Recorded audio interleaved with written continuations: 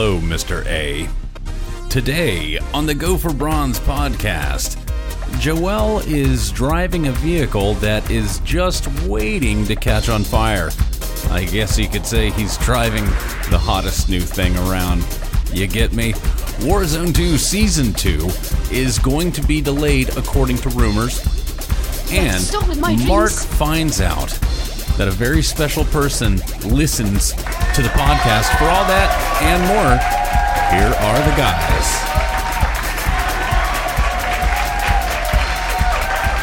I am Joel Torres, and as always with me is my co-host, the Vault Hunter himself, Mark Ace Acevedo. Still addicted to alcohol in Fallout 76. Some might say it is a reflection of real life, but who can really tell? It's me, Mark Acevedo. You're role playing your Fallout. You're role playing your Fallout character in real life. Instead of the opposite way. That's it. I try to make all my purchases in bottle caps. Jesus. In real life, you're just like, here's all the Bud Heavy caps. Yeah, all the Bud Heavy caps. But I'm doing well. How are you? I'm doing well. I just want to give a special shout out to one of our listeners that you informed us of. Oh yeah. So my dad. Shout out to my dad who listens to the show without me sharing it really or anything. I was out at dinner with my parents. We went to this ramen joint. It was really good. And I was about to tell them something, as I would at dinner, just give them kind of all the life updates one at a time. And then I was going to say something. And before I could get it out, I was going to talk about us potentially going to Utah for a music festival. And he already knew. And I was like, who told you? And he was like, I listened to the show. So I was like, oh, that's great. That's awesome. So that's really good. And then, I asked him for criticism. He could be as harsh as he wanted. Didn't really have anything other to say other than the conversation sounded pretty natural. So I thought that was good. And I will take that. And it is nice. Yeah. So shout out to my dad if he's listening to this episode too. That's awesome. Also, that's awesome how he brought it up too. He's like, duh, listen to this show. Of course I know you want to go to Utah. We talked about going to the festival on the show. Well, we definitely talked about the lineup. I'm sure we talked about the lineup probably before. So there was the initial lineup and then they added the artist. This was probably initially when I was like, oh man, this looks so good. So I'm assuming that's the episode that he listened to. And bless his heart, I know that he listens to like the banter. And then when it gets into the game stuff, he's like, I'm checking out, but I'll take what I can get. I appreciate the support. Hey, that's a solid minute. That's a solid 30 minutes of retention there. So we're making progress. That's good stuff. But I see that's my banter. It looks a little bit wholesome, but your banter looks a little bit more scary. Why don't you tell us about that?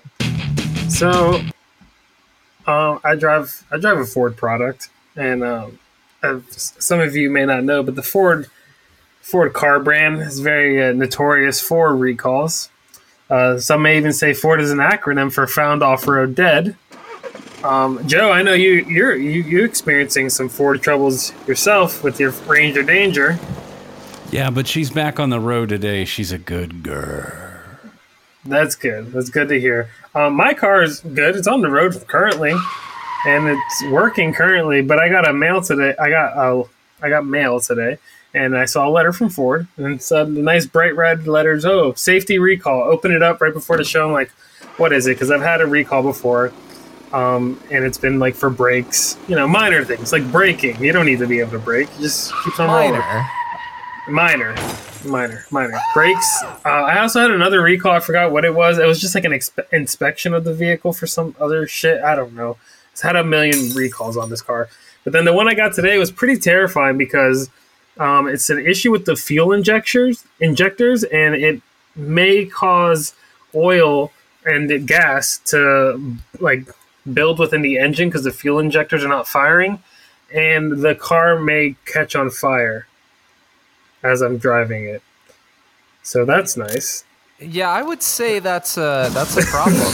I don't think I would feel very comfortable now, as you guys know, and I guess maybe news to the show. I don't know if I've talked about my vehicle. I drive a Civic, and a piece is hanging out from under my car. That shit scrapes the ground, and I cringe every time I hear it. But I know that I'm safe at least.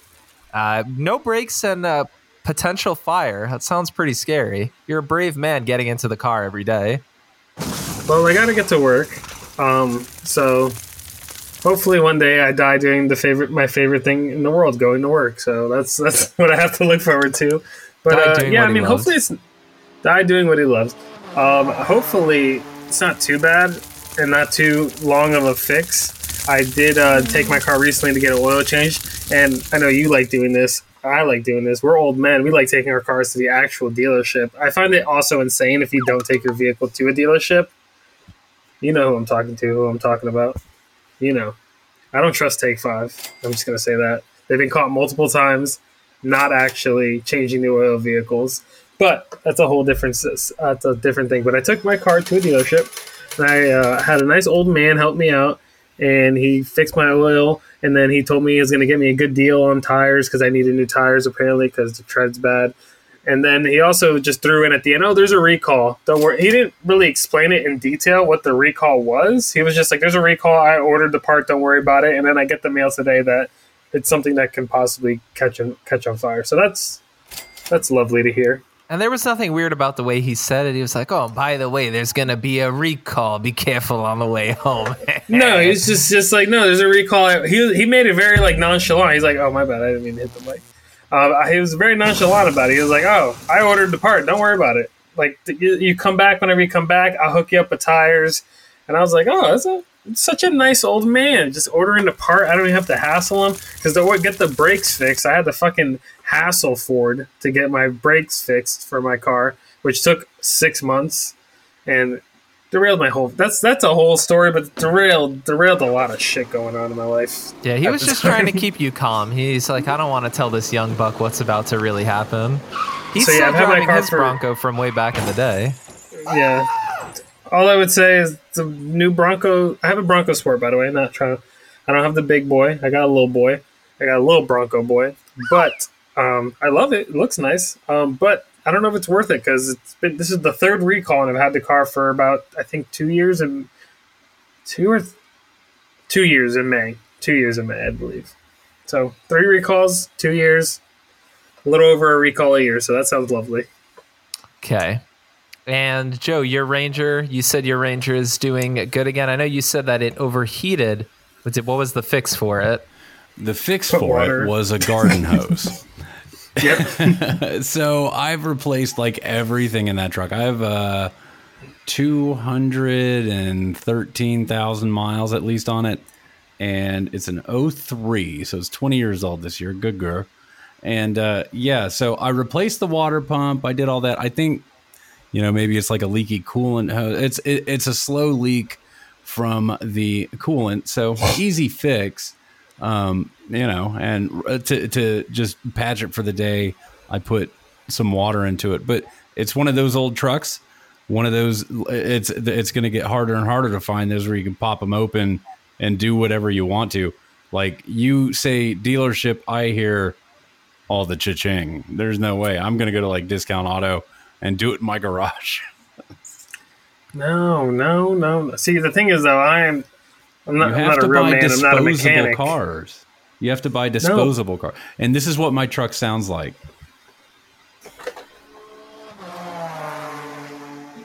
Yep, actual audio. I think that's somehow I feel like that's what you want your truck to sound like. I don't think that's how it sounds like. I don't know if that's exactly how it sounds. Now, I have plumes of smoke behind it. I have a question on this, and even though me and Joel, I would say car guys, we like cars a lot. I don't know the answer to this question for sure. So if a listener out there wants to try to answer this, they can. I'm curious, do electric cars overheat the same way that regular combustion cars would, or can they overheat? Those batteries can catch on fire. Yeah. When things heat up, I usually discharge too, so it happens to the best of us. And you were talking about stopping the wheels, and I mean, Joel doesn't even brake. He can't brake. I mean, he drives a Ford. So, what are you really going to do? He should be fine. He should be fine. Yeah. Now, unless there's more... Oh, go ahead. I was going to say, and the thing that's lovely about it, you can't even e-brake it like an old school, like, handbrake e-brake. I have this stupid little like flick thing, which like I can't even be cool and like drifts my car. Yeah, I have a fat pedal on the left that stops it, and a long skinny pedal on the right that makes it go. That's cool. Mine doesn't have that. Yeah, mine doesn't have like, a regular throw e-brake too. I've got an electric brake, so that wouldn't work out too well if I needed to use it. But I feel... Dude. What? You guys are getting cheated. There's like nothing... I mean, Well, have either of you ever had a car that you can like manually adjust? Like, I had this 1979 Toyota Corolla when I was 16. And I feel like all cars can manually be adjusted. But I could take the speedometer out and turn the odometer backwards and like mess with everything on it. Get into the settings. Well, I guess you could do that too with our cars. I don't know if I want to necessarily go into the settings, but speaking about cars too, I saw an R32 and an R33 this week, both on the highway. So that was cool. That's awesome. Yeah, I remember you texting me about that. That's sick. What color were they? So one of them was white and had like a kind of standard body kit and a spoiler. And then the other one I told Liz about because I thought it was really sick. The R32 had a body kit on it with no spoiler, and it was purple, and it had purple pulsing underglow, and the license plate said R32 girl. I was like, that's pretty cool. Probably really expensive, but pretty cool. That's really cool. But it's fun. I'm enjoying my compliments of my Honda jacket, which people think I drive a motorcycle, even though I just drive a Civic. But it's a cool jacket, and I like it. I feel like, the jacket's cool enough. They don't need to ask too many questions. Yeah, but I guess fine. You don't ask too many questions. I mean, I'll take the compliment, and then after that, we can move along. They're like, what do you drive? Yeah, your jacket's sick, dude. What cool-ass Honda do you have? We're good. Put the compliment in the bag and then keep moving. Step along. You must have like a Type R at least, right? Like, yeah, or Type SI. R at least. I don't, but I do have a PS5, and this is a PlayStation show. That is true. This is a PlayStation, so if you've stuck around with us this long and you're ready to hear about some PlayStation stuff, like I said, unless you guys have anything else to say about vehicles or anything else. No, I'm good. Hopefully I make it here for the next show and don't catch on fire. But other than that, I'm pretty solid. I hope you do too, and then maybe we can get something in the works here. So normally this is the section where we're going to talk about what we're playing. However, I want to mention first, kind of just off the top here, that The Last of Us HBO show has started premiering this past Sunday on the 15th. And I subscribe to HBO Max ad-free, of course, because I'm not going to pay for ads. So I subscribe to that, and I understand that they're going to do an episode per week, which is fine. Although I will say you guys are a little bit scumbags because that means that without question, I have to be subscribed for at least 3 months. So that kind of sucks. However, the episode itself was very good. I will not speak to it too much more than to just say I was impressed and I liked it a lot. But I did want to mention for anyone that's interested in trying out The Last of Us Part 1, if you're a PlayStation Plus premium member, the trial is now active for that. And the show is now the highest rated television show of all time on IMDb, not just a game adaptation, which is kind of crazy. So I think when I checked yesterday, it was sitting at a 9.5, and I did log in and leave a review too. That's awesome. I mean, the show is getting rave reviews. I have not seen it yet. I'm waiting to watch it with my girlfriend Pamela tomorrow, so that'll be fun. The only thing I've seen screenshots. I was telling you earlier. I've seen the side-by-side shots between the game and the show. Looks great. Looks like they're definitely faithfully adaptating the show. And then the one funny thing I saw is that Pedro Pascal says that Joel sneaks a lot less in the show because it's hard for 55-year-olds to sneak around. So I thought that was a little funny anecdote that I saw on IGN. It is funny. And then speaking about seeing it elsewhere, the reason why also, I mean, I wanted to watch the show as is, but I didn't actually get it on the Sunday. And then I using my phone, went on Instagram, first couple of posts, Last of Us show. Went on YouTube, first couple of videos, Last of Us show. And after doing Ragnarok, I'm not doing this shit ever again. I'm making sure that I don't get so spoiled for me. Of course, there might be people out there listening that are like, well, it's The Last of Us. Of course, you already know the story. There's going to be extra tidbits here and there that are in it that are extra kind of content for the story, and I don't want that spoiled. So I made sure I watched it, and I know you told me you're going to watch it tomorrow, so I'm excited to hear what you think about it. And Alex watched it last night, my brother. Shout out to him. What did Alex think about it? He likes it? Yeah, he thought it was really good too. I won't go in depth into what we were kind of saying, but definitely positive. We both enjoyed it. Awesome. And then another thing I wanted to talk about the show. You hinted that you're a little upset that they're doing it week by week because you got to be subscribed for 3 months. But can you not agree? Do you agree or disagree? Is it not better to do the week by week? I feel like it builds up more anticipation with the show and keeps everybody kind of on the same playing field. Because I like that shows are going back to that. Because the Netflix binge thing kind of made shows feel like not as important. And like I remember Severance was fun being like week to week, and even HBO's White Lotus, which I am a fan of, and the very iconic intro with the music and everything. So I wanted to see, what was your opinion? How do you feel about the week by week thing? I mean, I love a week by week when I'm not paying for it. The week by week is still fun for the content, definitely, but that means that this is going to be $16 per month. So at that point, I'm going to be paying like close to the price of a full game for it, which is okay. I'm not against supporting it. It's just a smart way that I see them of marketing it. Because I'm sure there was some kind of conversation being like, hey, if we do 9 episodes instead of 8, that's an extra month. But that's not that big of a deal because the show is good, and I don't normally have HBO. So while I have it, I'll watch everything else. And then when I'm done watching the season, I'm sure I'll just cancel it. I don't think I'm going to keep it. Yeah, I would recommend White Lotus. I like White Lotus. Fun exactly. Show. Couple watch.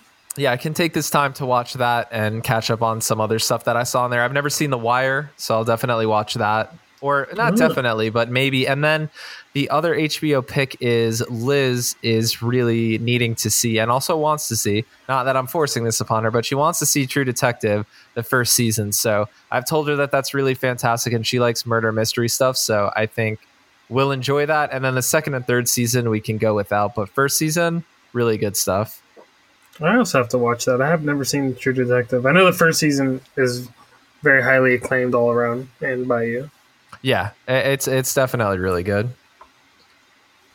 But moving on. Yeah, let's go ahead and move on. I was going to say, what else do you have? So you have some interesting Warzone 2 tidbits. Yeah, so this is something that, of course, our resident executive producer Joe can hop into the conversation here too. With Warzone, it's a thing that is kind of always revolving. I don't necessarily put it on the show script that we have here every week because we're kind of always playing it, but I put it on here because I figured it's worth bringing up a couple of things. Most of the time I would like to be positive as I really enjoy Warzone, but one thing that my brother pointed out on Twitter was that the player count has been dropping. So I've seen Steam charts. I think that getting numbers for consoles is a little bit more difficult. But on the Steam charts, since it came out in November, it's down concurrent players about 70%, which is obviously not good. But there are still always going to be people playing it. But the other news that's kind of the real reason why I'm bringing it up that kind of sucks is that Charlie Intel reported that it has been kind of data mined that season 2 is going to be delayed. And this is before Infinity Ward is getting in front of it and saying anything about it. I guess in the most recent 1.13 patch that came out, that's pretty small, probably had a couple of bug fixes. It was data mined a bundle in the store, but the bundle was dated, I think, February 2nd, might be 1st or 2nd.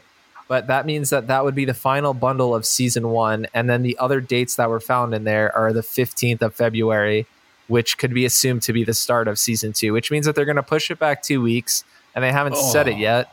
However, if that does happen, it's a delay, so it sucks anyway, but it's a delay that doesn't really make any sense to me. I don't understand what a reason would be for a delay when this is supposed to be the studio that hasn't had any time crunch in development, and they have all these support teams behind them, and now they're on a new engine and they're going to do a 2-year cycle. But this is a really bad look after we've had season 1, which, Joel has made a really good point of saying, even though I was trying to act blind to it, the game has been extremely buggy. I mean, it's playable, but it is very buggy, and they're going ahead and they're fixing stuff, right? But arguably, are they fixing and adding more stuff than they're removing? I don't know. In terms of Warzone, what we mainly play, we don't have bomb drones anymore because they cause issues. Recon drones caused us to freeze, and they took those out for a while. Heavy choppers are now out of the game because they were deemed kind of overpowered and stuff like that. And so I kind of think the overall content drop of season 1 was a little bit lackluster in the sense that we didn't get any new maps. We got Shipment and Shoot House, which are just rehashes. And then the leaked information about season 2 is an old operator and an old map. So I'll go ahead and see how you guys feel about this. I'm going to go ahead and throw it to Joe first, and then we'll get Joel's opinion on it, because otherwise I'll be talking about this forever. So, Joe, how do you feel about this? So yeah, definitely, it's been really buggy from the get-go, and I mean, I think probably when we played last night is the, you know, this most recent iteration is the least buggy that we've really experienced. And I really liked the heavy choppers. I'm sad that, well, I'm a fan of all the choppers, but yeah, this season is definitely stale. It's a terrible look for them. I don't know what,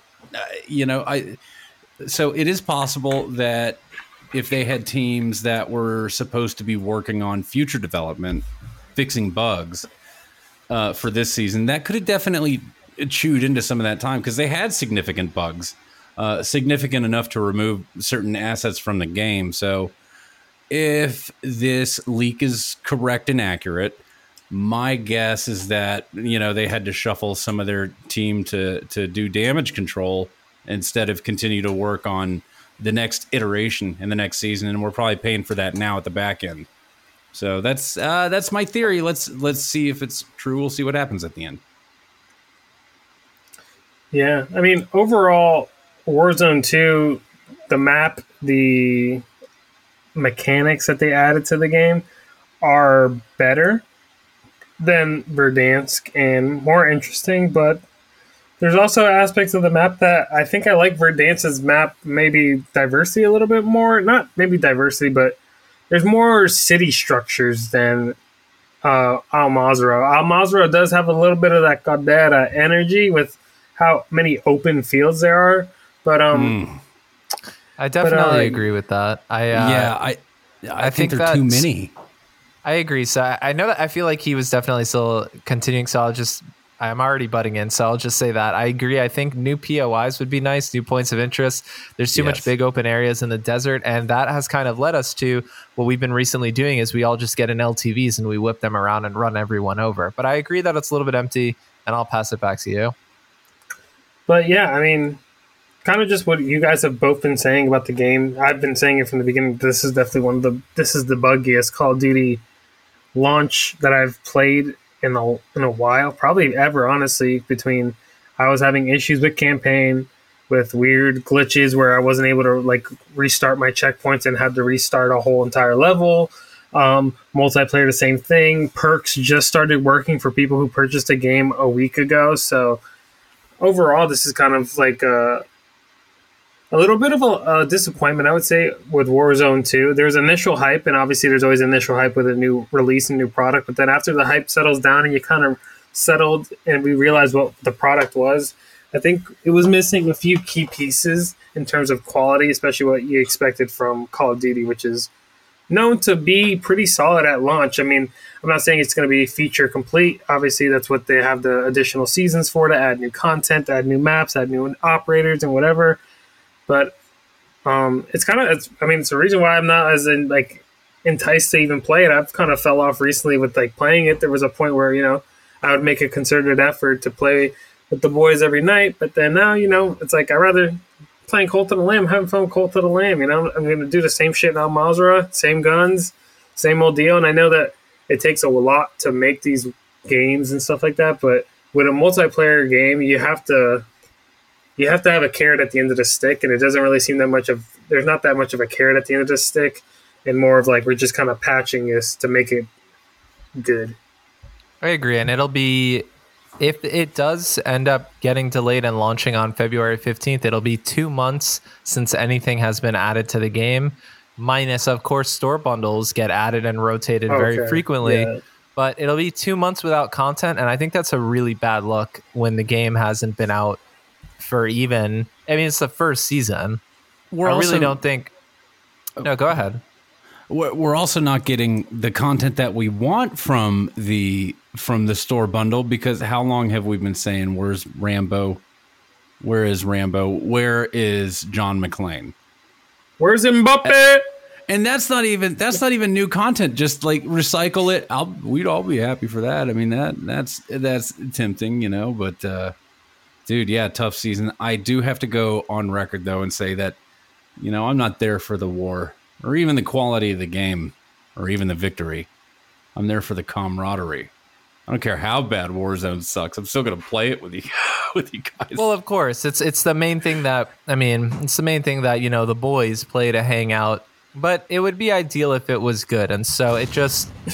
I guess you're right. Yeah, it just stinks. The season 2 thing, I think, really stinks because every time I've been getting on and playing with anyone out of our group, it's always been a couple of negative comments, and then I try to be positive, but it's getting hard to be positive about it when I'm now like, I hit, and I know that I do play a lot, right? It makes sense. You're listening to a show, we play a lot, but I hit max rank a really long time ago and finished the pass a really long time ago. And so there's like nothing, like you're saying, there's not only nothing new, there's no events happening. I'm not earning anything either. So I agree. It feels like I'm just playing to hang out, but there's not really any incentive to play besides that.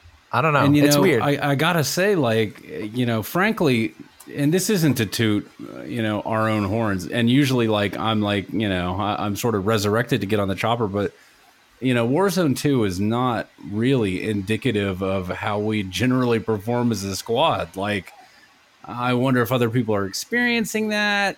I mean, it's weird. I don't know. So I'm ready for season 2 to happen, and hopefully some of these weird factors that that are kind of getting us. We got stuck last night on a rock. They had high ground, we had low ground. It's just some shit like that. It's tough. Stuff like that happens all the time. And then kind of just closing out here with Warzone, I think that what you're saying, it seems difficult and stuff like that. A lot of that comes from, of course, skill-based matchmaking, which they never try to talk about, even though we know it exists. But also, when you have a dwindling player base, the only people that are going to be left are absolute sweats. And that's what happens when you get to the tail end of games, and sometimes it doesn't make it fun. So, whenever they do a new season, people come back. So we'll see what they do. There's definitely a couple of changes they need. If I was to just bullet point them really quick, new points of interest.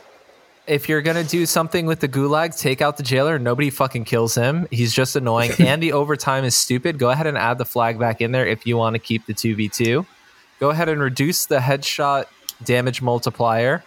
And then, there's not too much more besides that you need to do. And then just add your general stuff. But, that's... I do think one thing they can add is something that I loved about Verdansk. I never got into it, but I know you and Joe love doing the side shit. There's like the small stories within the game. Remember the painting shit that you guys always used to do in the beginning with the gas coming in and the codes, and even like you said, more points of interest, just adding random shit like underground cities. Like Verdansk, even though it's funny because Verdansk is just gray, if you really think about it, it's just shades of gray. It's not really much color, but it's still one of the most diverse maps. It changed a lot. There was flooding, there was no flooding, there was a lot of new points of interest added, and it was ever growing. And the more, ever since Blackout, it seems like each battle royale map has gotten more and more basic, which is disappointing because you would think it would be the opposite. They would learn. I think that there is some, I think there could be some points of discussion there in between after Blackout. Me personally, I do think that I liked Verdansk more than I liked the Blackout map, but I definitely understand that there is less maybe colorful or a whimsical nature to it. And I think that the drab kind of color palette that we remember Verdansk for was more so when it was Cold War. I think it was a little bit more vibrant when it was the first version of it. But either way, it changed frequently. Like you were saying, they did those Easter eggs where we would want to do it because you'd get a blueprint at the end of it or something fun. And even if you didn't get a blueprint, it's crazy that, you go into an art museum and then gas is going to come out, or, you could play as Bruce Willis and Nakatomi Plaza is added into the map. So stuff like that. I know that they're doing like these 3 guest operators, and that's great. And they tried to do the soccer stuff. And I say try because I know that they were even a little bit late with having like their Rocket League limited time mode and stuff like that. But at the end of I think the World Cup ended and they added that. Yeah, so they're I don't know what is taking so long, especially considering how many studios they have, but They've got to kick it into gear because they, we talked about it here on the show that Modern Warfare 2 had, I think at the time it had like one of the best launches ever, if not the best launch on a weekend for PlayStation Network. So how are you going to fumble that kind of launch and then not keep it supported when it's not like there's no way that they don't know what people want, because people are so loud about that game. They want new multiplayer maps, aka don't reskin old ones and keep putting them in. And there's already been multiple maps that were supposed to be in the base lineup that were removed because of copyright issues, which is insane when you're the top selling game every year. You should be able to clear copyright issues and not have whole maps removed. We never even played Museum because it was in the beta and didn't end up coming out in the main game. And then there was issue with Crown Raceway and other stuff like that. So they don't even copyright the guns. Yeah, exactly. Yeah, to change their name because they can't even do that. It's on AK-47. I just got to learn the platform names and all the different numbers. So they definitely got some stuff that they need to learn. Like I said, I mean, I could really talk about this forever, but they need to get some shit into gear. I'm really disappointed with a Season 2 delay. Yeah. I mean, yeah, just I do wonder if the Activision Microsoft purchase is affecting development in terms of when I know companies are in transition, especially a major transition, how, we're like becoming a first party studio of Microsoft and all that stuff like that. I wonder if that's holding up the development because there may be people that are leaving Activision because they don't want to be a part of Microsoft, or vice versa. Microsoft wants to implement their people in Activision. So I wonder if that has anything to do with it at all. I mean, I doubt that it has no effect on the development of the game, but I just, like you said, Season 2 is supposed to be planned, like in the chamber, ready to go. From what they were telling us. Now that might have been a lie, and it's looking like that may have been a lie because they made it seem. Because from what you told me, wasn't the first two seasons of content were already created, planned, mapped out, and they were working on Season 3 supposedly when the game launched. Correct. There was an interview where they went on record saying that they worked 2 seasons in advance, so they should have theoretically been working on Season 3 at the time already. So yeah, I agree. Things are not what they seem, and it's just a really awful look considering Vanguard was the first Call of Duty in about maybe 8 to 10 years that I didn't buy. So I don't know. They got to turn something around.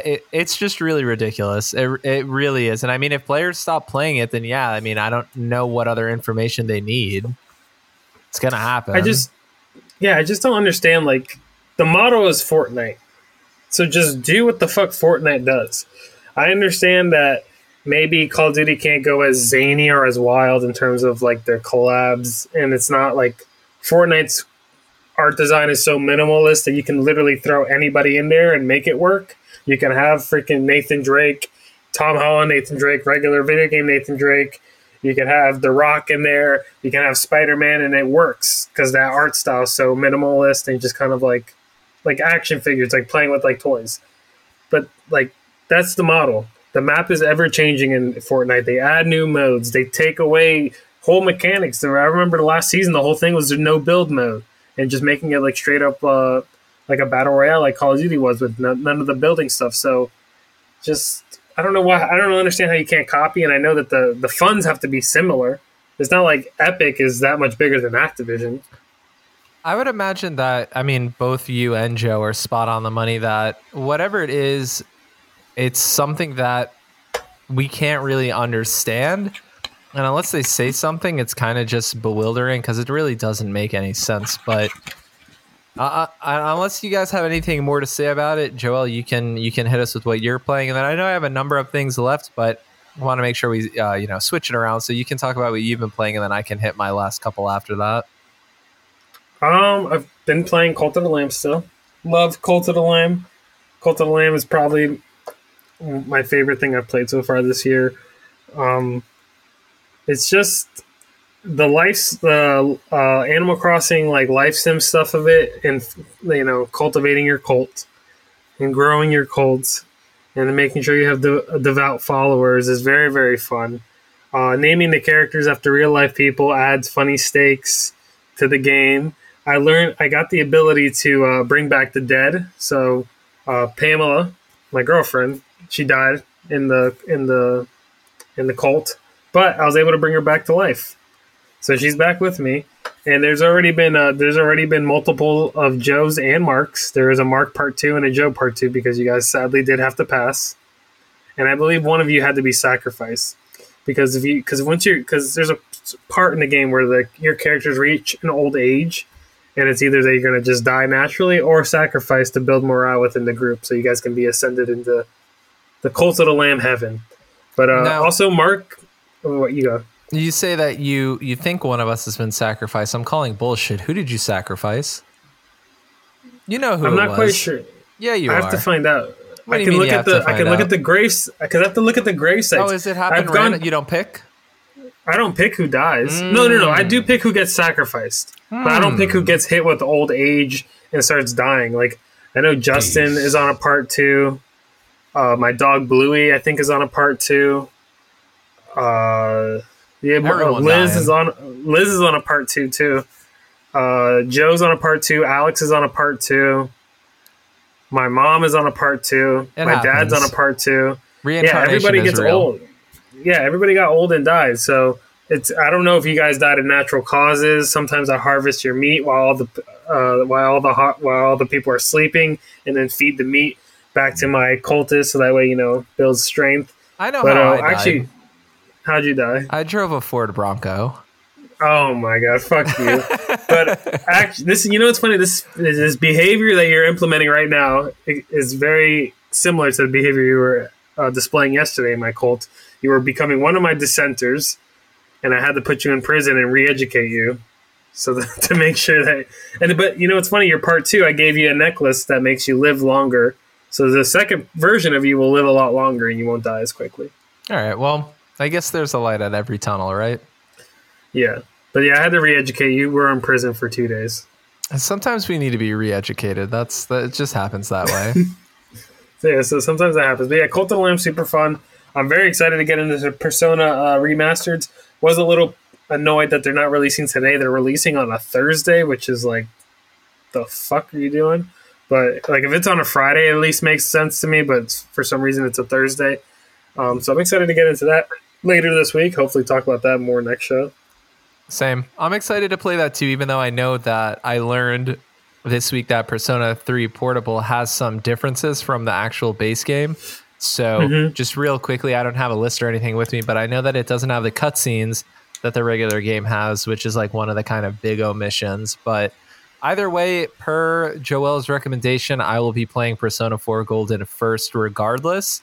So if I can get through that, then I can worry about the other things. But I think I would probably want to do Persona 4.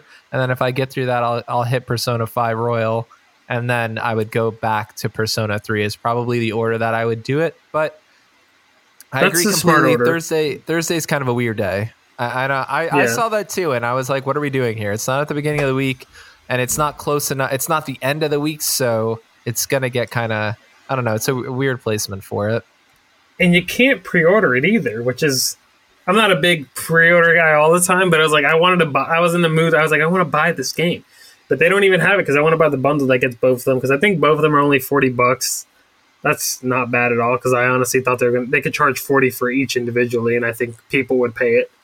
But I do agree that the if you're new to the Persona series and never experienced Persona and are interested, like Mark is, the order that you said, I think, is the ideal route to go. Persona 4 Golden, because it's like once you play Persona 5 Royal and Persona 5, even if you play the original Persona 5, you're not gonna. It's harder to go back.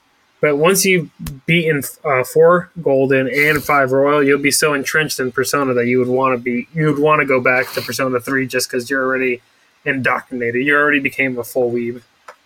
Yeah, I agree. Sounds good. And then, do you have anything else to say about Persona?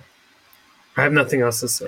So you want to talk about what you've been playing? I'll just hit mine quickly here, and then we can get into the news proper. But Fallout 76, I'm continuing on there. They had a double XP weekend, and I am now level 42 in the game. So progressing nicely. Messaging a couple of my PSN friends every couple of days. We're sharing our progress because we're all trying to get the platinum. And so there's a couple of trophies that require you to have somebody else, but there's not a lot, which is nice. A lot of it you can do solo. So we're helping each other out with that. Shout out to them. And then Devil May Cry 2 in here. The reason why that is there is I went to hop back into that because Devil May Cry 5, the PS5 version, is now on Plus. So technically they're, numbered. So I kind of wanted to do, I already beat Devil May Cry 1 not that long ago. So I'm going to do 2 now. But speaking about re-education, and something that we keep talking about here is me saying that I'm enjoying things and seeing games in a new way now that I'm a little bit more mature. Demon Souls is really hitting, and I'm starting to feel like I might have finally clicked and understood what I need to know, and I can do all the Souls games. Now I feel like I say that every now and then, but I'm really enjoying it. So I was playing Demon Souls. I killed the first boss, earlier today, and then I'm just playing through it and enjoying it. So really enjoying that. And then Elden Ring I'm also playing on the side too, but Demon Souls, I just wanted to say that it's a really beautiful game, and I want to play all the other Souls games, but man, there is kind of nothing like a PlayStation game in terms of how good it looks. Demon Souls looks way better than Elden Ring does, I think.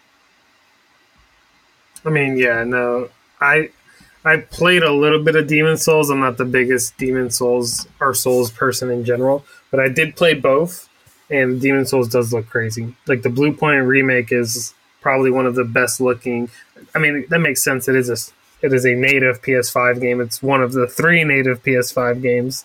So it does look great. I'm glad to hear that it's finally, or not finally clicking. I know you get a little more progress in each of them that you keep on trying.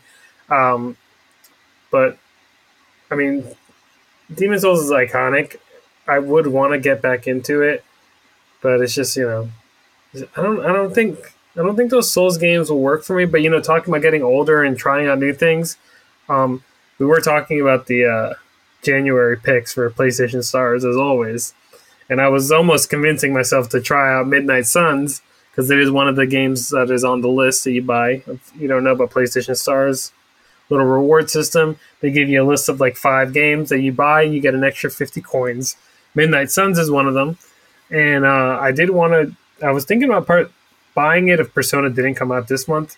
And then I also was just thinking about trying a new type of game because I don't really have that much experience with the XCOM tactical style of game. I think I remember us getting it on Plus during the PlayStation 3 era and trying it for literally 2 seconds and not really grasping it. And also that's not a game I think most 12-year-olds would like anyways. So maybe coming to that kind of style of game, trying that out now, maybe it might click a little bit better. Just the same thing with JRPGs clicking with me later on than they were or late college. In my now 20s, mid-20s now, I can appreciate JRPGs more. So maybe eventually the Souls will click with me, but I agree. Taking these games piece by piece and not getting overwhelmed is key. And so at the moment, that's all. I will say at least Demon Souls is the only Souls game I beat. I beat it when it came out on PS3. But I did that heavily in co-op, so I kind of have that flagged. So I want to do it by myself this time. Now, I don't really have too much else to say about what I've been playing. If you guys don't have anything else to say, then we can get into the news proper. I think it's time to get into the news. All right, starting off here with number 1, which there might not be a whole lot to say about. However, it's important that we cover these because when games don't have this now, it is a problem. So Hogwarts Legacy has gone ahead and detailed their graphics modes for PlayStation 5. There will be a fidelity mode that will run at 30 frames a second, and then there's a performance mode that will target 60 frames per second. Not a whole lot more than just that. However, I do think it is important to note the keyword that it will target 60 frames, and so I'm glad that there is a performance mode, but I will say I'm a little bit surprised that they're saying a performance mode is not 60 locked. Because we get frequent modes now that at least lock 60 and will target higher, but it will target 60, which makes sense why they also delayed the last generation versions. Joel, what say you on these graphic modes? Don't like the target 60, especially when it's a PlayStation 4 game. I feel like PlayStation 4 games, honestly, on the next-gen console should be lock 60 and a possible targeting 120 mode for me personally. It's what I think they should be at. God of War Ragnarok's done it. Deathloop's done it. Deathloop did it, and it's a PS5 only game. So I think that, yeah, definitely the targeting 60 is not cool. I do think fidelity being a 30, that's cool. I don't play games at fidelity. I think the games look great enough at this point. At performance 60, they look, my brain doesn't really notice the difference.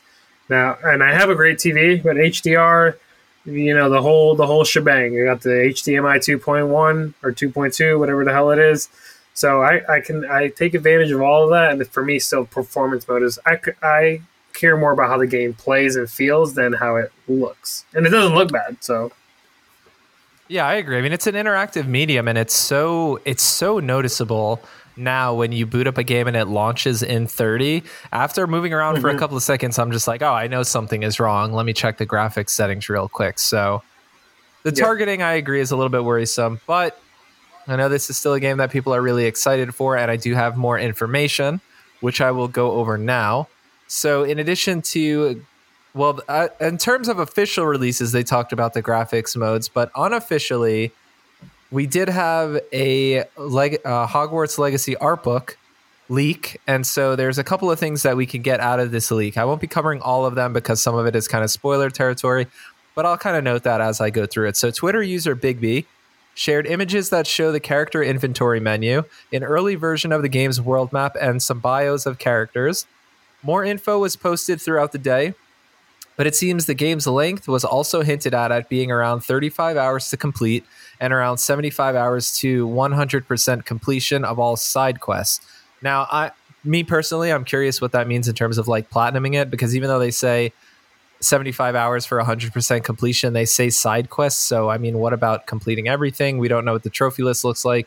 That's just something I'm curious about. But also, there is a lot of more information if you're somebody that's really curious about that. They go into detailing some missions and side missions and stuff like that. However, I don't want to talk about that here because I feel like that's spoiler territory. Hogwarts Legacy comes out on February 10th, 2023, so it's coming in hot. In terms of the length, I mean, 35 hours sounds pretty normal out of a game like this, and 75 hours to complete all side quests sounds fine by me. What do you think about this? I feel like that's pretty standard fare for modern AAA open, semi-open world. I'm assuming it's kind of like a God of War where it's like very detailed areas. I don't think it's going to be full open world. It sounds like standard fare, honestly. 35 hours to complete does just make me a little nervous in terms of the story, because I was hoping to get a good story. Not saying the story's going to be bad, but it is hard to pace a 35-hour story. I mean, I agree with that. I think that it's doing a 35-hour story. And what are you going to try to be, Red Dead? I know Red Dead's way longer. I'm not saying that it's... Yeah, I know Red Dead is way, way longer, but still, like, I'm saying that's is a master story to tell. Yeah, exactly. Yeah. But I know that the other, I guess, side information is I know that the voice actress for one of the voice actresses in the game talked about a couple of like ways that you could die, and she mentioned that you can get like torched by a dragon, or you could fall off a broom when you're flying, and you can hear her like death recordings for those. Just something else I wanted to add in. But in terms of the story, I know that this is a game that I would say I'm kind of interested in, but I know you're a little bit more excited for it. So I look at for me, I'm kind of just looking at the 75 hours for side quests, but I'm really interested what their actual, like, you want 100% the game is, because I wouldn't want to hear like a Dying Light 2 like 500 hours. Yeah, and I think that wasn't even covering the platinum for Dying Light. That was doing like everything. The platinum, I think you do get a little bit earlier than that, but even then, yeah, the game's not.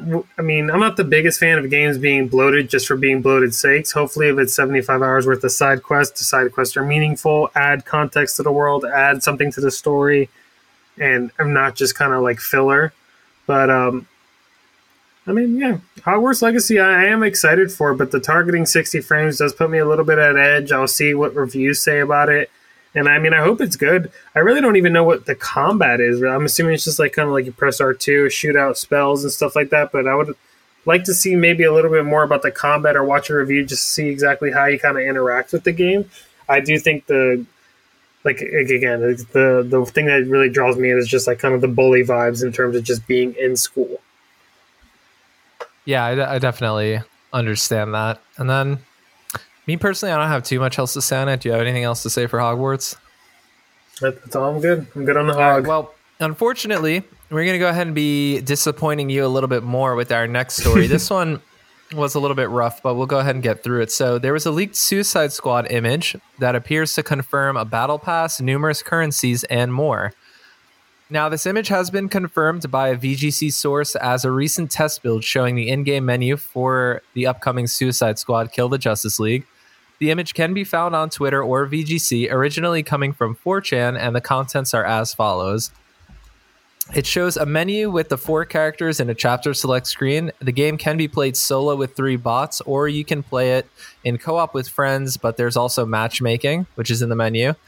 Each character had 2 different leveling systems. So, by each character, you'd see like 25 and 12. So we don't know what those are, but there's multiple leveling systems per character. There were 6 currencies showed at the top. And then the tabs are as follows: Squad, Looks, Talents, Social, Battle Pass, Store, Codex, and Options. At the moment, Suicide Squad Kill the Justice League is releasing on May 26, 2023, after several delays and about 8 years in development. Now, I'll go ahead and throw it over to you in a second, but just kind of going over the tabs. I'm sure Squad is just going to be, who you're playing with. Looks is going to be your cosmetics. Talents is probably a skill tree. Social is where you're going to invite people. Battle Pass is, I guess, kind of the interesting thing about this. I don't know exactly who it was that came out, but I know somebody came out and said, like, hey, it's just going to be cosmetic stuff, which it's a campaign co-op game, so I don't really know what other stuff you would be putting it anyway. But there is a Battle Pass system and there is a store. And for me personally, this is a little bit disappointing to see because the first thing it makes me think of is Avengers, but I want to hear your take on it. I pulled up the screenshot just to take a look at myself, and I'm looking at the Twitter responses. And it seems like everybody's kind of similar boat with you with the whole Avengers thing. This gives me Gotham Knights vibes. This is definitely not ideal. Just seeing this screenshot of it, it's like, why can't games just be games? Like, this is, not to bring up this game again, but this is why, I appreciated Callisto Protocol for just being a game, and there's a season pass and stuff like that, but like, you can just play it front to back, no fucking loading screens, no loadouts, none of this. But this, yeah. I mean, to be fair though, this was expected of this game. It was multiplayer, so we did know that there was going to be loadouts, there was going to be a squad thing, but just this screen, this image is just, this looks like Warzone 2, this looks like Fortnite, this looks like Destiny 2. It looks like every game. You just load up with your guys, you show off what your skins are, and it's, I don't know. It's a little disappointing with just these live service games in general, and I hope eventually that they kind of die off and they, like, the copycatness. I know it takes a while for games to be in development, so when they copycat ideas from 5-6 years ago, now they're going to manifest in all these live service games. I hope it's not ass like Avengers. That's all I really hope for, but that's really all I have to say about this. If it runs at 30, then that's definitely like Gotham Knights. Here's my thing. My thing with the Battle Pass is, it's in a lot of games, and that's one thing. I have a problem with it being in a $70 game. Now, I know that somebody might want to come out and be like, oh, well, it's in Call of Duty. That's true, but Warzone is a free component of that, so there is still a free entry point, and then they want you to get a Battle Pass and that kind of thing. I think asking for 70 up front and then asking for a Battle Pass and then also having a store, it feels like a lot. It's one of those things where I wouldn't like it no matter what, but if it's in a game that really earned it, I might not have as much of an issue with it. But it just comes off as, I don't know, you're asking a lot. You're probably going to sell a lot of copies. If anything, the only thing that this announcement is going to do is make you sell less copies. So I wonder if they take, which is why this is leaked. Yeah, I wonder if the people, the bean counters, no offense, I'm an accountant actually in real life too, but I wonder if these people take into account like, hey, well, if we show this stuff, we could potentially lose X number of sales, and those are full price purchases. Is that going to be worth what we would gain from a battle pass? I don't know if it will. I mean, Avengers famously did not make the money back that they wanted to make, because a game like that, especially if it's not PvP, you're not going to bring a lot of people in if people aren't in at launch. There's only so much grinding people will enjoy. But I agree. I mean, playing Callisto Protocol, it's nice to just play a game and enjoy the story. I mean, that's kind of what it should be. I understand you want to do like a season pass and some extra stuff, but there's a right way to do it and there's a wrong way to do it. I think the wrong way to do it is, of course, is to not be kind of upfront about it. We know it was a co-op game, but that doesn't always mean there's a battle pass, right? Like Borderlands doesn't have a battle pass. Me personally, I would really feel weird if it did. It doesn't make sense. Once you complete the game, you can go through it again if you want to, but I feel like a battle pass is really for something that you're just going to continuously play. So I still think the game looks good. I will wait a little bit more to see what comes out of it, although I will say this is definitely a first kind of flag in the air as kind of a negative thing. But I think, temper expectations with this one, because, and I wouldn't even fully blame Rockstar, not Rockstar, my bad, Rocksteady for the game and what it becomes, because this may be just a publisher issue with WB. We saw them with Gotham Knights. A lot of people said that it's a live service game with no live service aspects of it, and it just it's a live service game that has live service grinding, but it wasn't built for it. So I just hope that those same issues don't appear here. And I agree. I thought Suicide Squad was going to be more in the vein of Borderlands, where it is co-op, but it tells a story regardless of whether you think it's good or not. I know Borderlands comedy can be kind of divisive with people, but it tells a story, and it's a product that you can finish front to back, either by yourself or with a group, and it doesn't feel like it's trying to take extra dollars out of your pocket. Like with the numerous currencies, that's a red flag for me. I don't like that, even though I know Borderlands also has numerous currencies, but it can all be earned in-game. That's the thing. I'm calling one thing right now that if they do this, it'll be really shitty, but I just want to throw it out there. The fact that you have to play with bots, I'm going to put money on when you don't. I guess even if you do, but if you don't have premium shit, I bet you they're going to make sure the bots are wearing premium skins, and you can see that. Yeah, definitely. I mean, that's smart marketing on their end. I think that's smart marketing. It's bad. It's predatory, but that's just kind of like the state of these live service games. I do think that each of them releasing and failing is at least us as gamers kind of telling the industry that we don't want this. Don't invest your time and money, because these live service games are not cheap at all to make.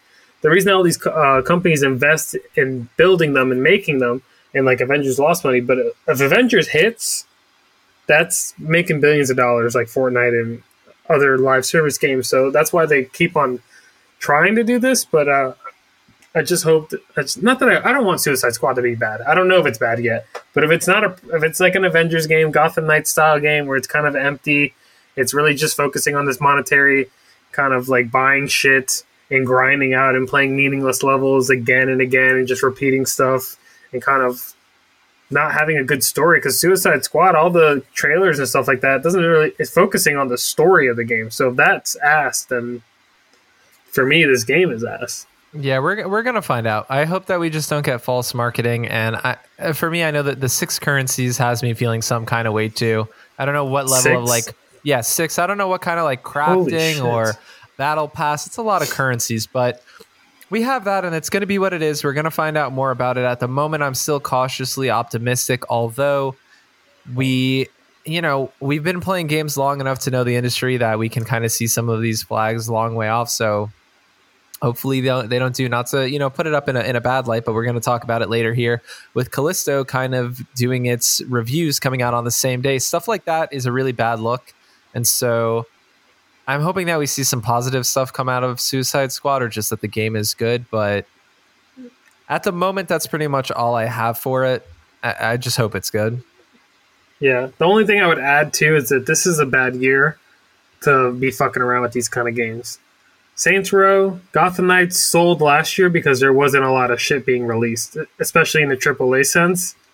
Suicide Squad, if it's not going to be having stellar reviews, or they're going to be doing what Callista did, holding back reviews, it will not sell well, and it will be more of like a financial flop than even those two previous games, because this year's packed with shit. So there's going to be good shit to be playing. So Suicide Squad really can't be fucking up because it's a competitive market this year. I agree. And I mean, I totally agree. And so we're going to take a look here at so NPD has revealed the best-selling games of 2022 in the United States. So it's good to get these stats, and we're going to look at what's been selling the most, and we can glean some info on what makes the most money, because again, these live service games, just backing off of the last story, is that a lot of them try to come out, but there's really very few that are successful. So just going ahead and taking a look at this, they released the list of the top 10 games that were best-selling 2022 in the US. Number 1 is Call of Duty Modern Warfare 2. Number 2, Elden Ring. 3, Madden 23. 4, God of War Ragnarok. 5, Lego Star Wars The Skywalker Saga. 6, Pokemon Scarlet and Violet, which is crazy because I know that game's ass. 7, broken as FIFA shit. 23. 8, Pokemon Legends Arceus, another ass game. 9, Horizon Forbidden West. And number 10, MLB The Show 22. Now, I'm only passing judgments on those games because I know that critically a lot of people they're not well received. And then we're going to get our sports games, and the standouts here are kind of MW2, Elden Ring, Ragnarok, and Horizon. And then they go ahead and also talk about December's best-selling games, so I'll go ahead and list those off too as well. Remember, these are only in the US, this list. Number 1 being Call of Duty Modern Warfare 2. Number 2, Pokemon Scarlet and Violet. Number 3, God of War Ragnarok. 4, Madden 23. 5, FIFA 23. 6, Sonic Frontiers. 7, Elden Ring. 8, Need for Speed Unbound. Number 9, Mario Kart 8. And number 10, Crisis Core Final Fantasy VII Reunion. Joel, do you know what is missing on that list? Callisto Protocol. Callisto Protocol is not even in the top 10. And so we're going to go ahead and just blend straight to the next story. And then we can kind of go over all of this as we see it, although there's normally not that many surprises on what's the year's best-selling games. But in terms of the month, since Callisto is still fresh in our minds too, I wanted to go ahead and cover this. So Callisto Protocol reportedly hasn't met its publisher's sales expectations. According to the publisher, the Callisto Protocol has struggled to recoup its $162 million budget. During development, the title was considered a quadruple A title, and no expense was spared. The Callisto Protocol was expected to sell around 5 million copies. However, they are struggling to reach cumulative sales of 2 million copies at the moment. Now, in comparison, Resident Evil 8 reached 6 million copies sold in its first 6 months. And I just want to say, who are the clowns that they have putting these expectation numbers? Well, how are you going to think Callisto Protocol is going to sell like Resident Evil 8? Yeah, I was just doing some quick maths. So you said it's 165 to develop the game, right? 162 million USD. 162. I rounded it up to 200 because I'm incorporating marketing. So I'm assuming that they probably spent another $38 million in marketing. Because Callisto Protocol, I don't know. I know you don't watch TV or sports like that, but it was getting live action ads, so it was getting ad space. And just from that quick math, the 200 million divided by 70, it looks like it would have to probably sell around 2.8, 2.9 million copies to like recoup the money that it cost to make the game. And that's me rounding to 200 million for marketing. That may have differed. It may have been 180 or whatever, but it should be like you just mentioned, it should be selling around 2 million copies to make back its money. I'm not shocked. People were very hyped. So here's the thing. People were hyped, but it was the gamers in quotes. I'm doing quotations with my fingers. It's the gamers in Twitter, which is not real life, which is nobody knows who the fuck Glenn Schofield is. Nerds like us are excited that Glenn Schofield's coming back, but the people that are buying Mario Kart, the people that are buying these Pokemon games, the people that are buying Lego Star Wars and FIFA and Madden, don't give a shit about that at all. All they care about is the reviews. And honestly, when people see that it's a 7 out of 10 and they see that it's $70, they're like, it's not really worth it, in my opinion. I'll wait for it to go on Game Pass. I'll wait for it to be on Plus. I'll wait for it to be on sale. also I think would hurt Callisto Protocol. Not a part of the PlayStation holiday sale at all. Well, Need for Speed Unbound was there, and it was only like a week or two old, but they had they had it for like $47-$48. So yeah, I mean, I think that Callisto Protocol obviously is underwhelming in terms of critical acclaim, but also now the fiscal side of it is also it's underperforming. So Yeah, kind of shocking, honestly, how bad it sold. I agree. I think it is kind of surprising, although I will say I was kind of had to pick my jaw up off the floor when I saw $162 million. I don't see how it's possible that they spent that much money on the game, to be honest. Now, I thought it was like 100 million at the most. Yeah, I might not know the laundry list kind of exact ticket price for each item, but the only thing that really felt of the highest quality was the way the game visually looked. But you don't have a big cast of characters. They claimed their A-list, but I mean, let's be real. You didn't really have anyone A-list. You had, like 5, maybe 6 voiced characters. The campaign is not that long. You reuse a lot of the same enemies. The combat system is not that diverse. Now, I'm not trying to shit on the game. I still enjoyed the game, but the reason I'm bringing these things up to say that, now I know this is kind of maybe a stark comparison because it's an exceptional example of it, but a game like Control being made for $30 million compared to this being made for $162 million. I feel like the thing here is, this is where I think probably producers or just the company behind it is probably really important. The fact that they said during development no expense was spared, you should be paying close attention.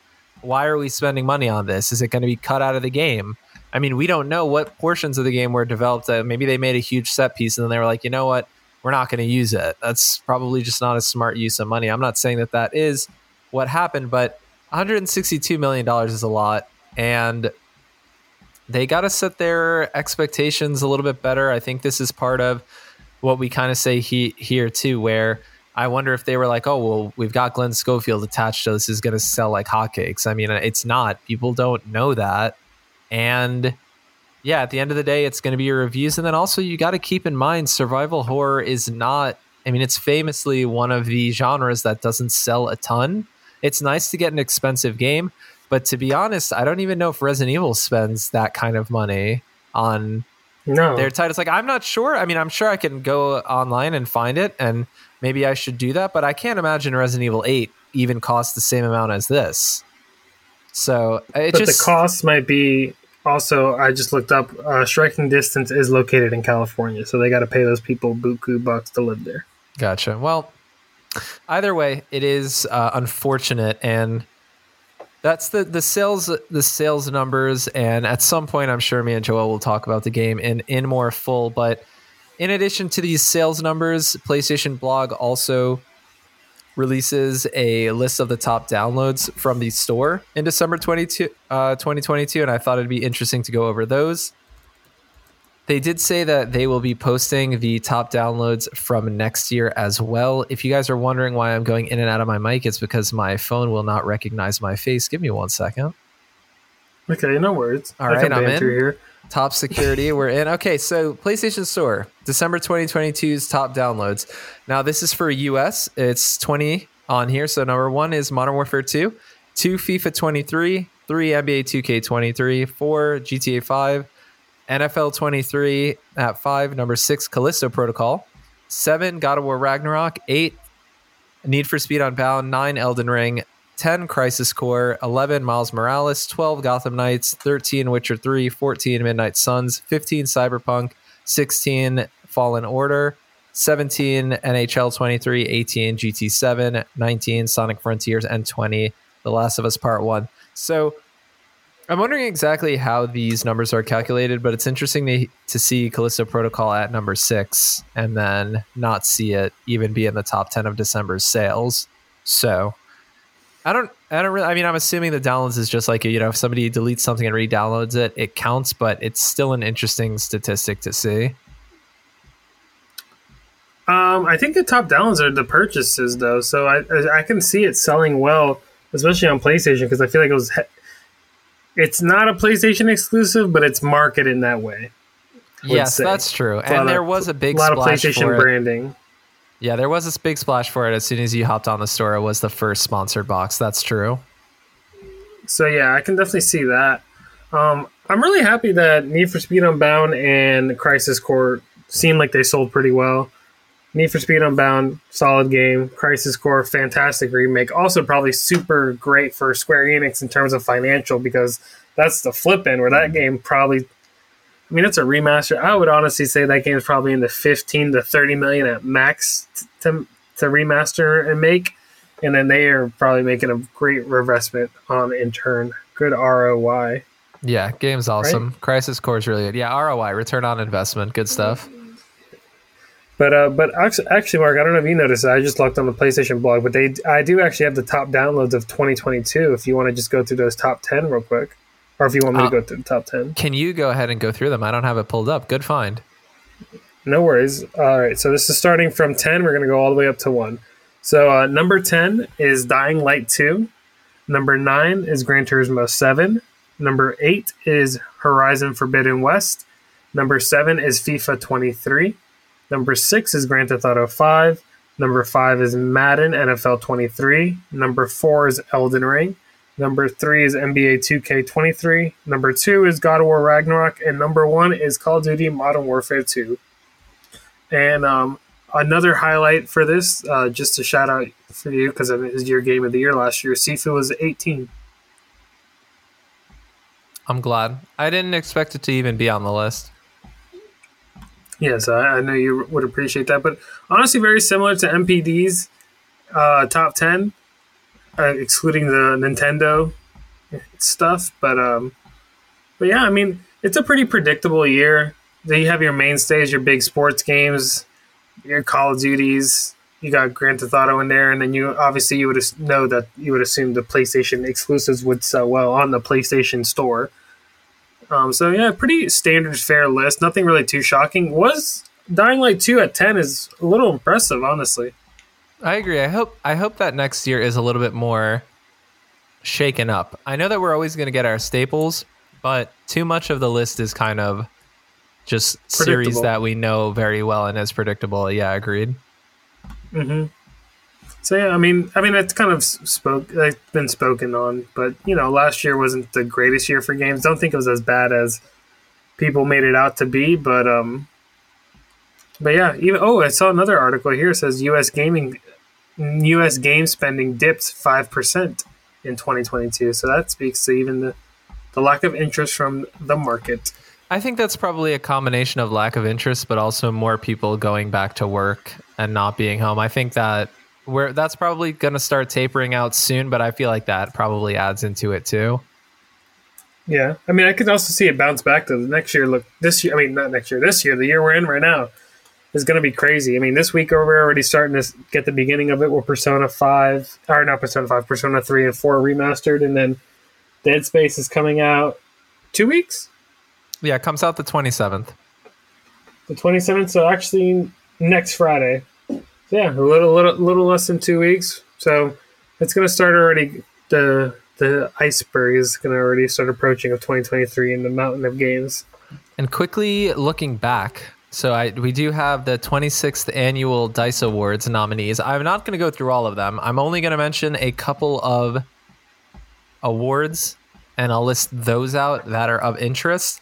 But it's nice to look at these and just kind of see what they pick every now and then. So, Outstanding Achievement in Story, Elden Ring, God of War Ragnarok, I Was a Teenage Exocolonist, Immortality, or Norco.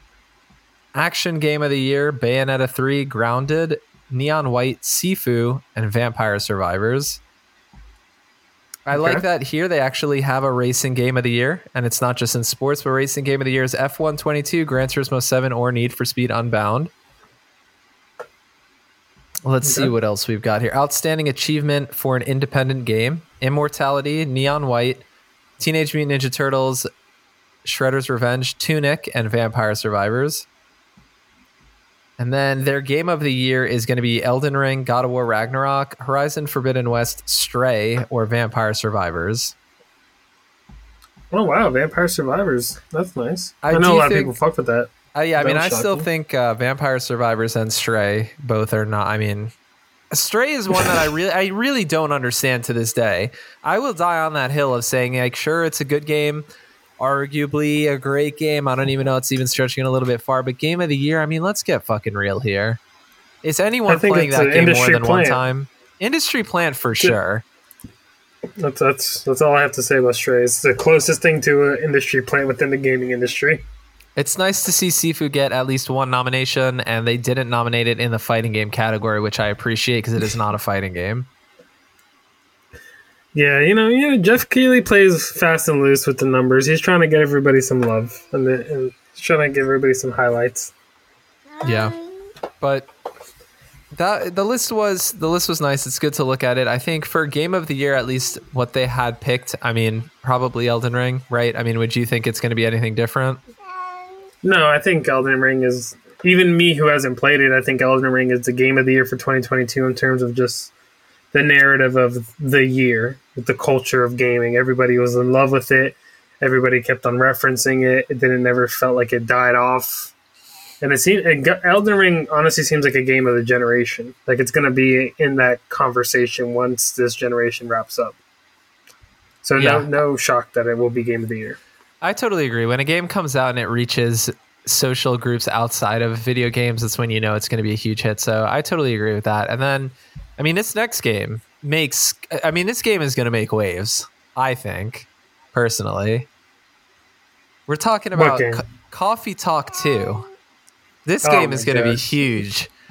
So this is just me talking about a sequel to a game that I enjoyed that nobody probably cares about. Coffee Talk Episode 2, Hibiscus and Butterfly, launches April 20th, 2023. So this is a independent game where you're a barista in like an urban fantasy setting, and it has like a lo-fi soundtrack to it, very relaxing. Surprised that it's getting a second one. I was also a barista in real life, so maybe I connected with the game more so for that, but wanted to just throw that in here. That announcement came by way of Gamatsu, and so I don't know, it's just nice to see it's nice to see sequels for games when you don't expect them. Yeah, I mean, I know you were a big fan. You platinum Coffee Talk, right? No, I didn't platinum it. I just enjoyed it, but I haven't platinumed it. Oh, I thought it did. I thought you had. It has a platinum though, correct? It does. I'm not just. Yeah, no, Okay. it does. So yeah, I mean, you gotta champion the smaller games, even on the smallest of reach that we have. Whatever we love, we gotta support, especially the indies. Everybody's gonna be talking about fucking Hogwarts, Dead Space, Resident Evil. We need to Stray highlight 2. the shit that Stray 2. We need to highlight the small games that we love. So yeah, Coffee Talk 2. Shout out. I mean, and then talking about sequels, I know that failed to meet sales expectations, but I would like a Callisto 2. I definitely would, but I don't. Now seeing the sales and the critical reception, I don't know if that's going to be happening. I agree. I don't know if it's going to be happening either. So I mean, that's unfortunate.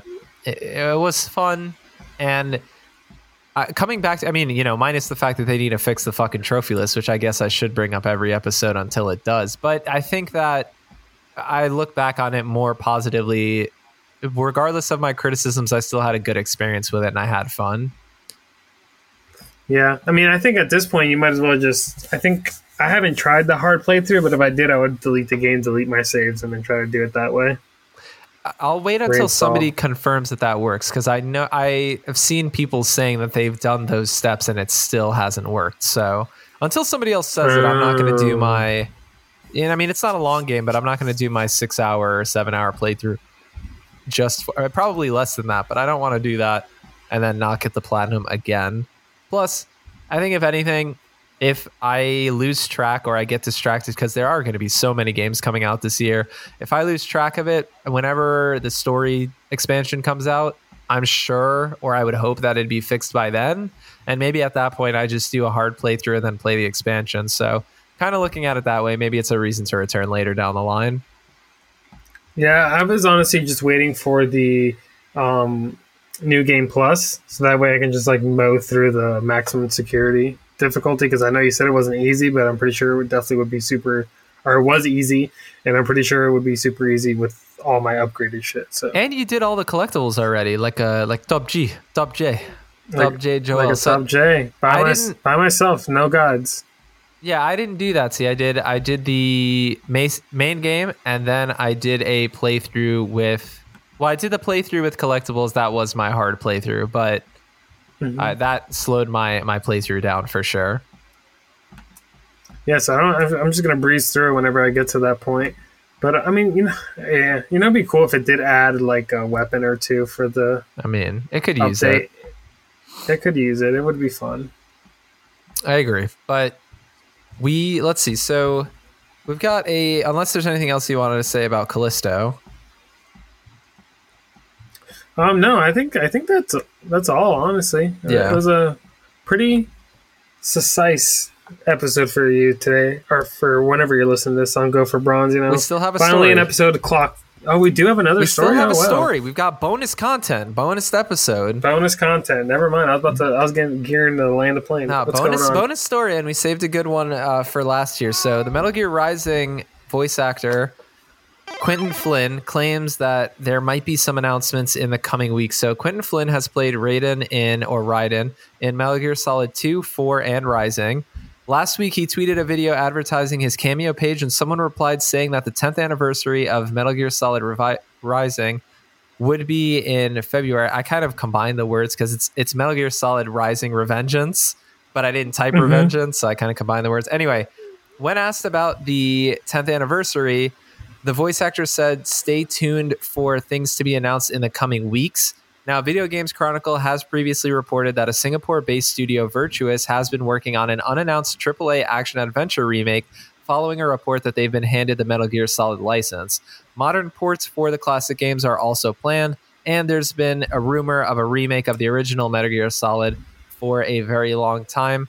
I'm thinking maybe if this Konami kind of comeback is to stay on course, then maybe we'll get a stream similar to the Silent Hill transmission that could maybe give a big update to like, hey, this is what Metal Gear is doing. These are the projects that we have announced. And we see now that with Silent Hill 2 Remake being a PlayStation console exclusive, I wouldn't rule out getting an announcement of maybe a Metal Gear Solid remake in a transmission from Konami. And I believe even with the Silent Hill transmission, that was announced pretty quickly from when they announced it to when it aired. And I remember it aired either right after or right before Resident Evil Showcase. So, I mean, this is good news, right? I mean, Metal Gear is something that me and you are not super familiar with, but after getting super deep into Death Stranding, I mean, I'm down to go back and play them. What do you think about this? Yeah, I mean, Death Stranding got me into the Hideo Kojima hype train, got me to buy in. So I would definitely appreciate a Metal Gear remake, or Metal Gear Solid. My bad, not Metal Gear, the NES game, but Metal Gear Solid. Just because it's a series that I know that I would like. I think it has everything that I want in terms of a story. It has political intrigue, espionage. It's campy. It kind of has a little bit of everything that I would like. It's just the gameplay itself is just unbearable. If you haven't played Metal Gear Solid, the original, go just look up gameplay. I wouldn't even venture off to go try to find a copy to play yourself because it is awful. I played it on the PlayStation Classic. I think you were there when we were trying to play it, and it was just... It's just not good. It's just old. It's dated. It's old. Extremely dated. Yeah. It's agreed. You're not going to get the full enjoyment out of it because the game stops you from enjoying it. Exactly. So I think that I can have a Resident Evil-esque love for this franchise retroactively with remakes. I became a fan of Resident Evil with the PlayStation 4 generation. So I definitely can see that happening with Metal Gear Solid this generation if they want to start releasing remakes of it, because just like Resident Evil, I knew I would like it. I like the subject matter. It's just the games were not playable for me personally. But Metal Gear Solid is even worse than that because I've played the original Resident Evil remastered before and even got some enjoyment out of that. But Metal Gear Solid even takes it a step further with how just obtuse the gameplay is. Doesn't really have any of the modern calling cards of gameplay. Like if you hand it to modern day gamers, they wouldn't know how to operate it. Agreed. That's when you know it's too old. They don't need to change that much. So you just need to make it playable, and then nobody's going to complain about a fresh paint job. Yeah. I think it would sell well too. I could see this happening. I'm excited. I mean, what's up? I would say definitely. This would sell crazy. It would sell good. I mean, I think so for sure. And so now with the last kind of tidbit here that is kind of like, off the record or unofficial is the report that the Singapore-based studio is working on an unannounced AAA action-adventure remake. What I think is happening, if I had to take a guess on this, is I remember reading that they're working on an updated version of Metal Gear Solid 3 Snake Eater. I don't think that the original Metal Gear Solid is being remade by this team. The, kind of consistent rumor, although not a lot to really back it up, but there are teases every now and then, is from Blue Point kind of being the ones that are behind it, which would make sense following Demon Souls and their record of really top tier remakes. And I'm sure PlayStation would be all for this. I mean, it's one of those things that I think of too when I know that they're kind of different. They're not similar games, but when I see on the premium tier them putting these Siphon Filter games in, I'm like, when they put the Siphon Filter games in my head, I'm like, they're not going to put Metal Gear because we're going to get a remake. So, and also Sony doesn't own that. That's Konami, so that could be an issue there. Where True. Konami is also holding that up as well. But yeah, if there's a remastered in play too, I think that they would probably hold it up. But I think that would be the opposite. I think that would be great marketing for the remake because people would try to play that and be like, Jesus Christ, this is unplayable, and they make them want to play the remake because they want to experience the game still. Yeah, maybe. So I think it would actually be to their benefit if they do. I think it would be really cool leading up to the Silent Hills 2 release that we get the PlayStation. It's a PlayStation 2 game, correct? Or yeah, PlayStation 1? 2. If we get the PlayStation 2 version on the premium tier, I think that would be great. Yeah, that would be good. I mean, the unfortunate thing is that the only way to play it currently is through the PS3 HD collection, and so they might just say, hey, here you go, even though it's already on PlayStation Now. Jesus. And so you'd just be streaming it. But we'll see. We will see. We'll see. I'm curious. If they have a stream, we will cover it for sure here. Yeah, and I hope that they don't... I honestly hope they don't have their own stream. I would love for whenever this rumored PlayStation showcase that's supposed to be happening for the last 17 years, it feels like at this point, that it ends. They're like, oh, it's done. It ends, and then you just see the Metal Gear Solid logo pop up, or you hear Snake Eater or Snake talking, and then it just cuts into a trailer, and it's like, what the fuck? I think that would be amazing. That'd be a perfect, kind of like how the original Watch Dogs was released, whereas the Ubisoft ended the event, and then it was like, wait, what the fuck's going on? And then it was like, oh shit, Watch Dogs. I think that would be awesome. That would be great. Agreed. But is that all the news for us this week, Mark? That is it. That is the whole story, whole kit and caboodle. The Go for Bronze podcast is a production of Joel, Ace, and the Big Dog. You can find us on Twitter at Go for Bronze Pod. Also YouTube Stop with my dreams. at Go for Bronze Pod. Peace.